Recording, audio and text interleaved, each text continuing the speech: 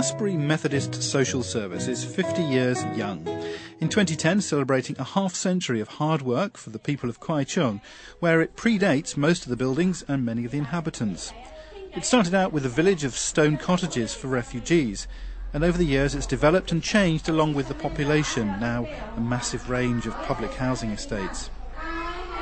It runs a kindergarten, youth services, a drop-in centre, school social work operations, help for the unemployed and elderly, really, as they say, a multi-service centre. Being aware of the changing needs of Kwai Chung keeps it relevant, and this year they're seeking money to help with speech training. As Director Wanda Howe and Service Manager Tim Tew explained to me, children with speech disorders can get into all kinds of trouble, and the problem is best tackled young. The rationale of our project is the early intervention. So we want more parents to know the importance of the speech therapy. It affects the children from the speech disorder to the social disorder. We provide the service in secondary school and the primary school. So we find that so many parents, they do not understand the speech disorder. So we designed this program in the early stage of the children to let the parents understand the importance of that. Schools and kindergartens can be great fun, but they're also where serious social problems can develop for children who, for one reason or another, don't fit in.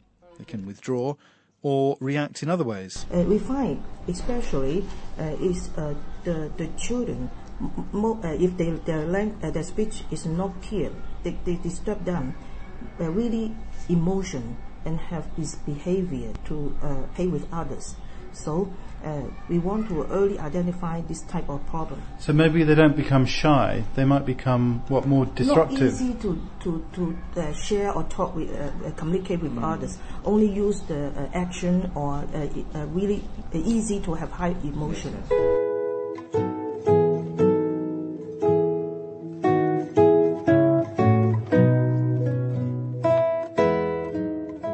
We provide social skill training in the secondary school and the primary school. In the social skill training group, we gather 5 to 6 students. They have some different types of disorder.